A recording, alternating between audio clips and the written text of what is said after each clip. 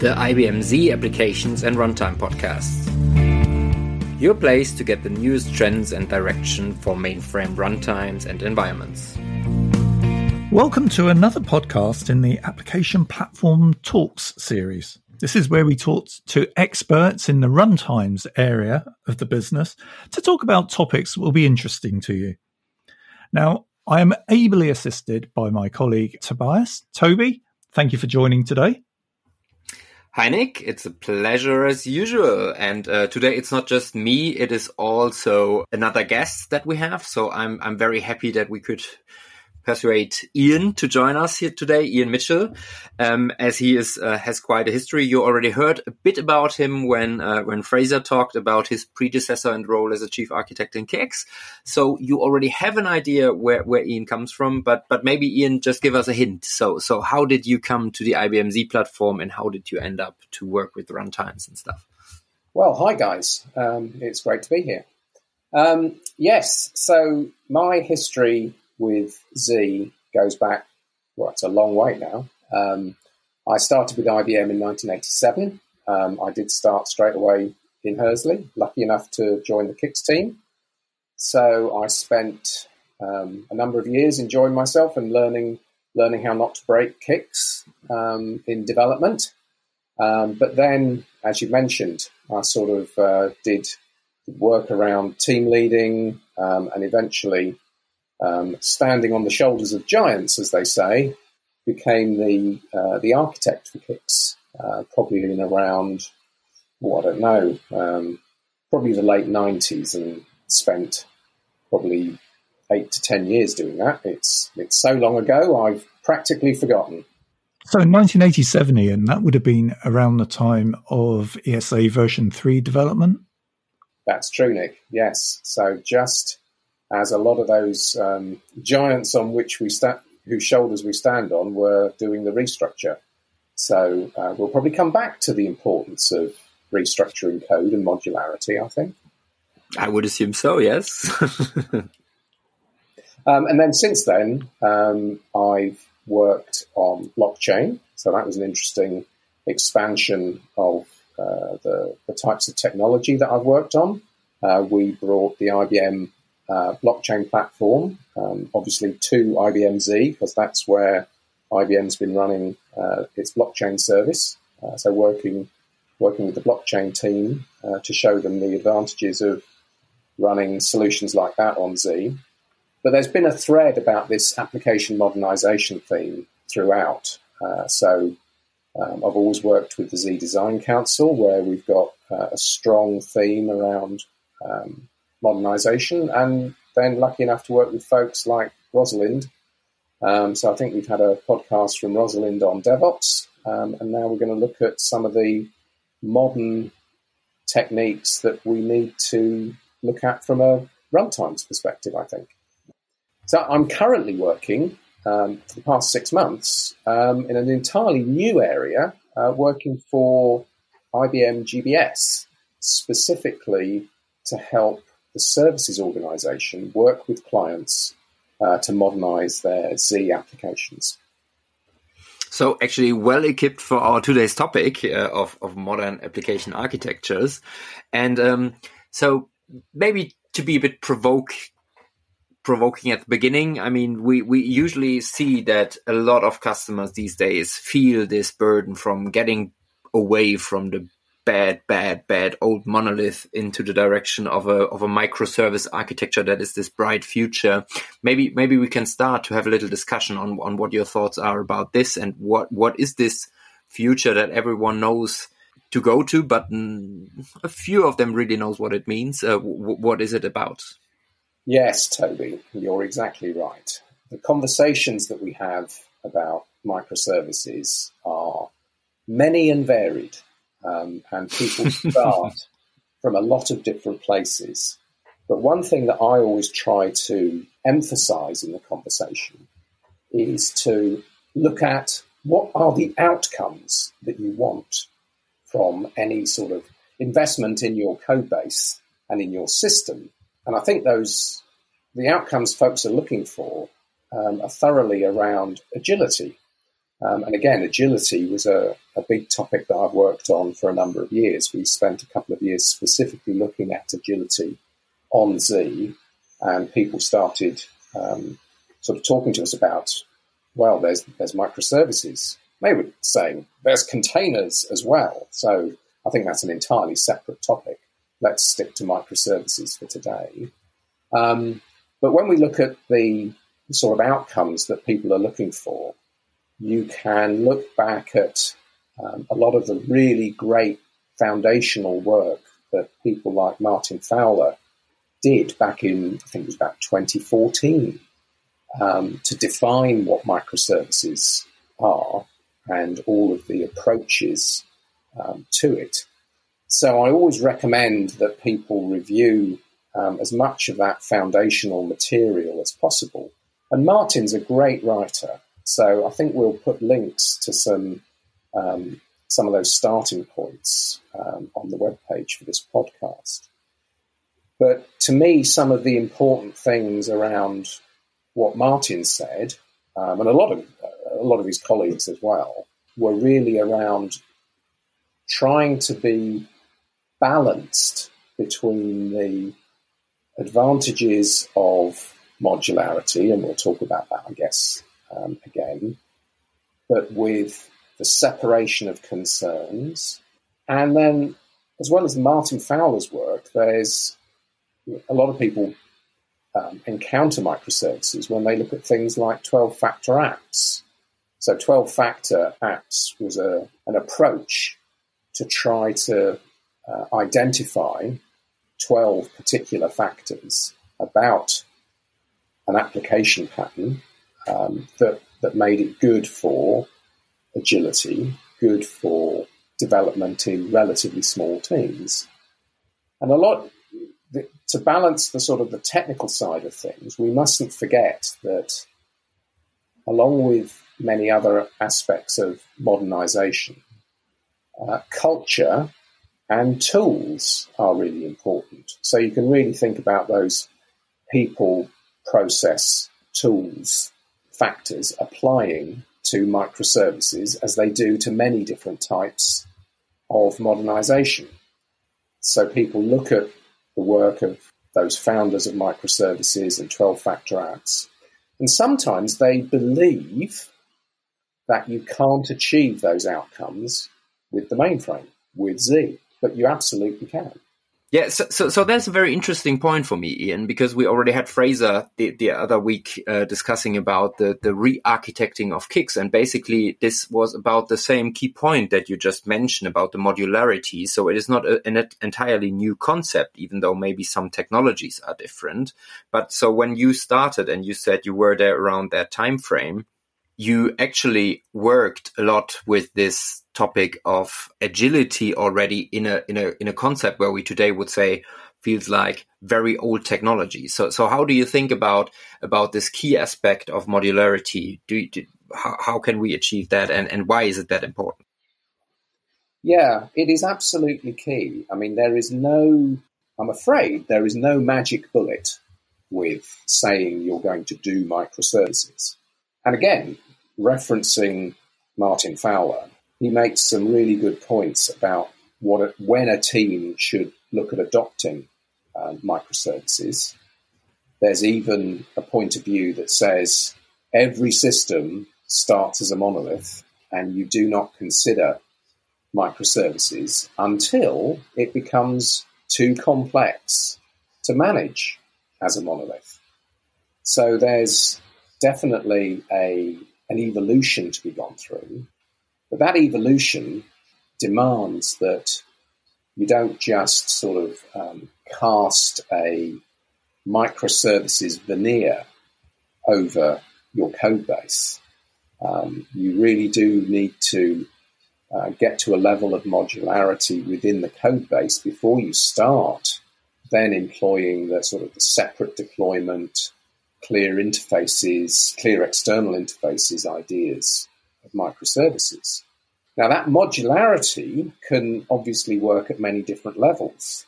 But again, one of the learning points that I've picked up in the last couple of years is that the a really good way to guide your thinking in where those boundaries lie is to look at something called domain-driven design.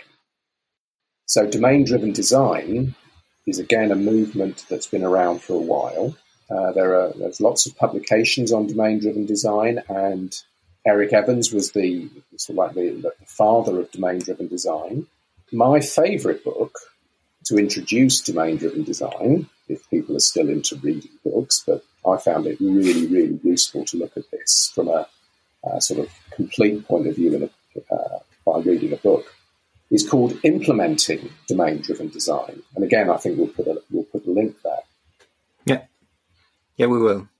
This idea of domain-driven design says we can look from the business level down into what the system looks like.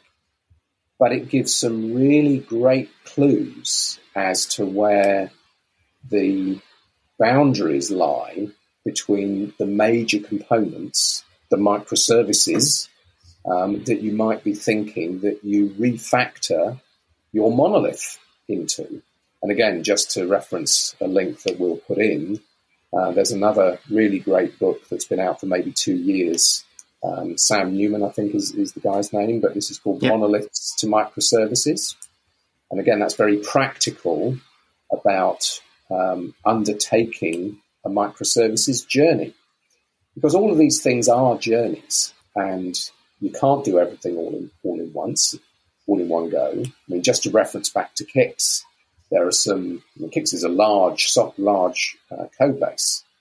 And even after 30 odd years of looking at it, I can see where there are some really nicely structured pieces, very well modularized.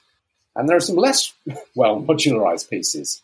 But it's an investment decision about where you put that and how the team makes that change. So again, I'd reference the sort of the culture to be ready to do microservices. So as well as domain-driven design, you never get very far thinking about microservices without one of the sort of historical monuments, if you might think of it that way, around organization.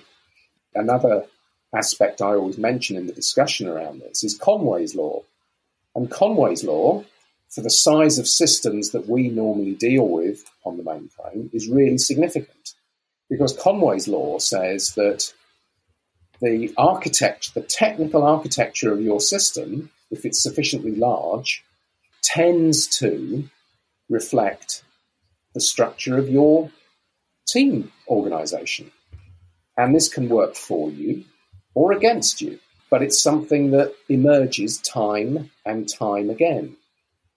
As you say that, Ian, from my real life perspective, that is something I see, for example, in insurance companies quite often. So in insurance companies, we have a lot of, let's say, the basic information system, the partner information of the systems, they're all implemented a lot of time. So you are not just a single customer to an insurance company, but you're an insurance health customer, you're on, a car customer. So this is what you just described is really something that people can experience when they look into their software. And I think we in IBM, we have the same. So you're not just a single customer to us. You are a hardware customer, a software customer, services customer. And we really did implement that structure of the organization at the point of the creation into software. So I think this is a really important concept that you just described. Yeah, the aspect of how you deal with that there's lots of clues about how to deal with that. So, I particularly like the idea of a concept called the reverse Conway maneuver, which is to embrace Conway's Law, but sort out the organization as part of the journey to microservices.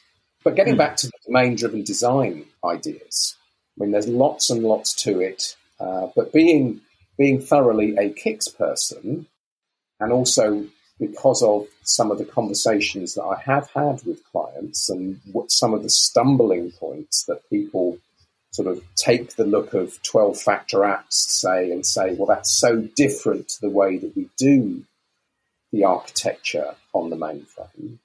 It's one of the common conversations is about this idea of transactional consistency. between the how you've modeled the resources in your system. And domain-driven design and the Sam Newman book both had some really good advice on that. So just to talk a little bit about domain-driven design, the idea of domains is primarily driven from the business point of view. So you identify things like, as you said, Toby, sort of the customer database, or in a banking context, payments versus credit cards, say. But then you've got to decide, well, how big is a domain? What are the boundaries to that domain? What does being a domain mean? And I think that there's a really good rule of thumb that's documented in both of those books that says that wherever you can, or rather wherever you cannot allow inconsistency between data resources, say, wherever you cannot allow inconsistency, say you need the traditional ACID type of transaction consistency, that should be inside a domain.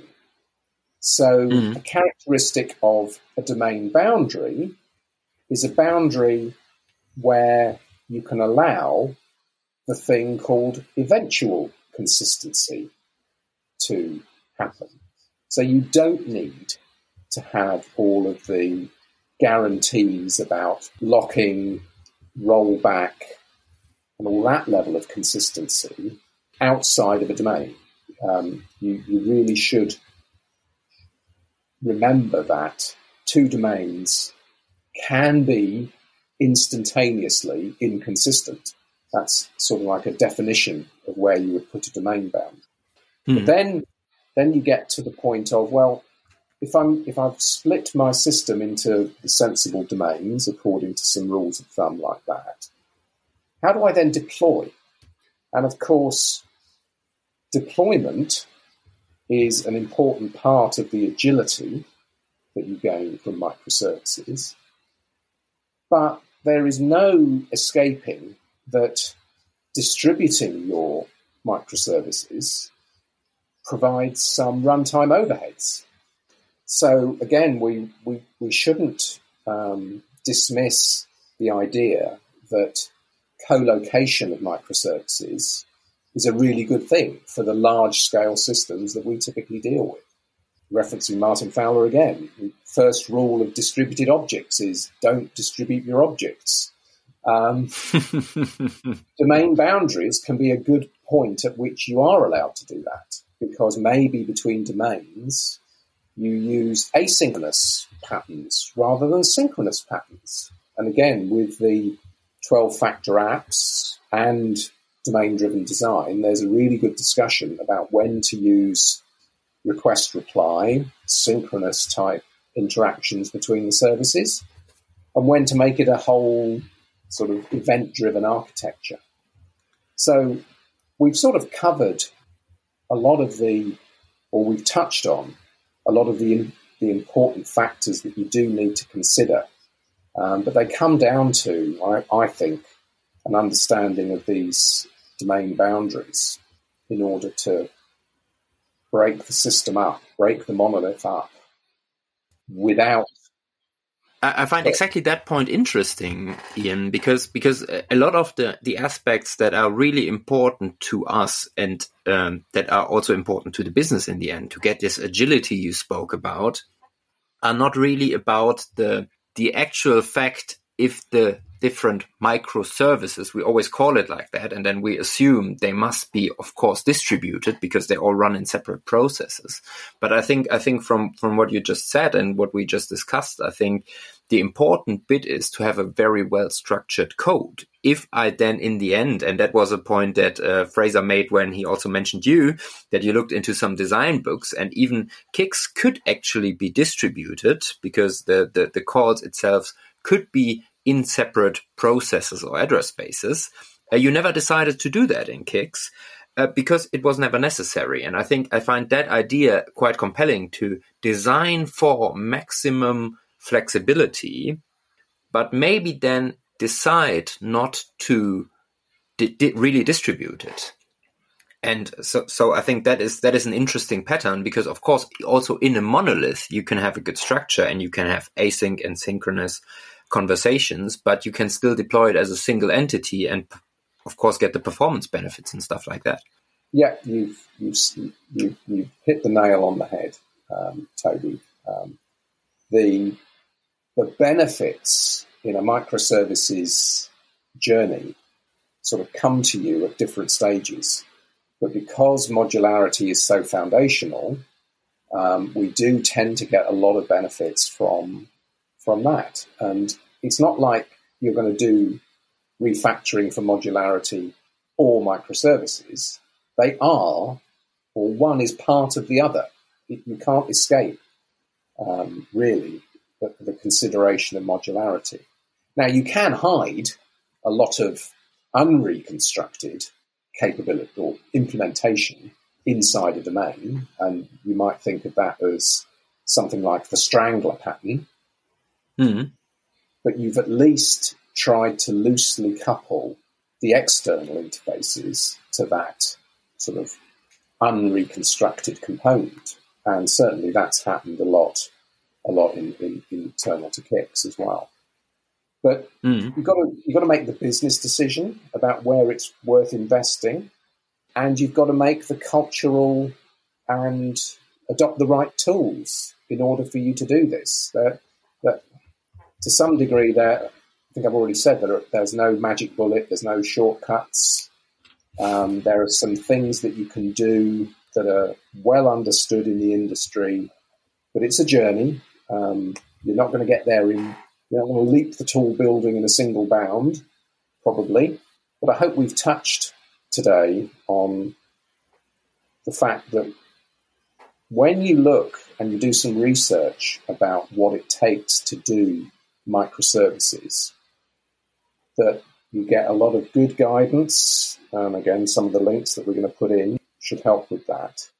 But you've got to really look at what your own journey is going to be. And that is something that's really, really important to consider. And I think when I look at the clock, we already running close to our target of 25 to 30 minutes, actually sometimes 15 minutes. But I think there is still a lot to say. So I hope we can maybe continue that conversation on a later point and also discuss stuff like how can we actually do that then? Because you said there are tools that you need to install, but on the other side, you can't install microservices. So it is unfortunately a cultural thing. And I think especially that point is maybe one that we can stress as well in a future talk. If you're happy to do that, of course. Absolutely. So thank you, Ian. Thank you, Toby, for coming along today and talking about these microservices and how runtimes can help out here. We will be storing this on ibm.biz/Z podcast, where you'll find many other podcasts along the DevOps route as well as the runtimes route.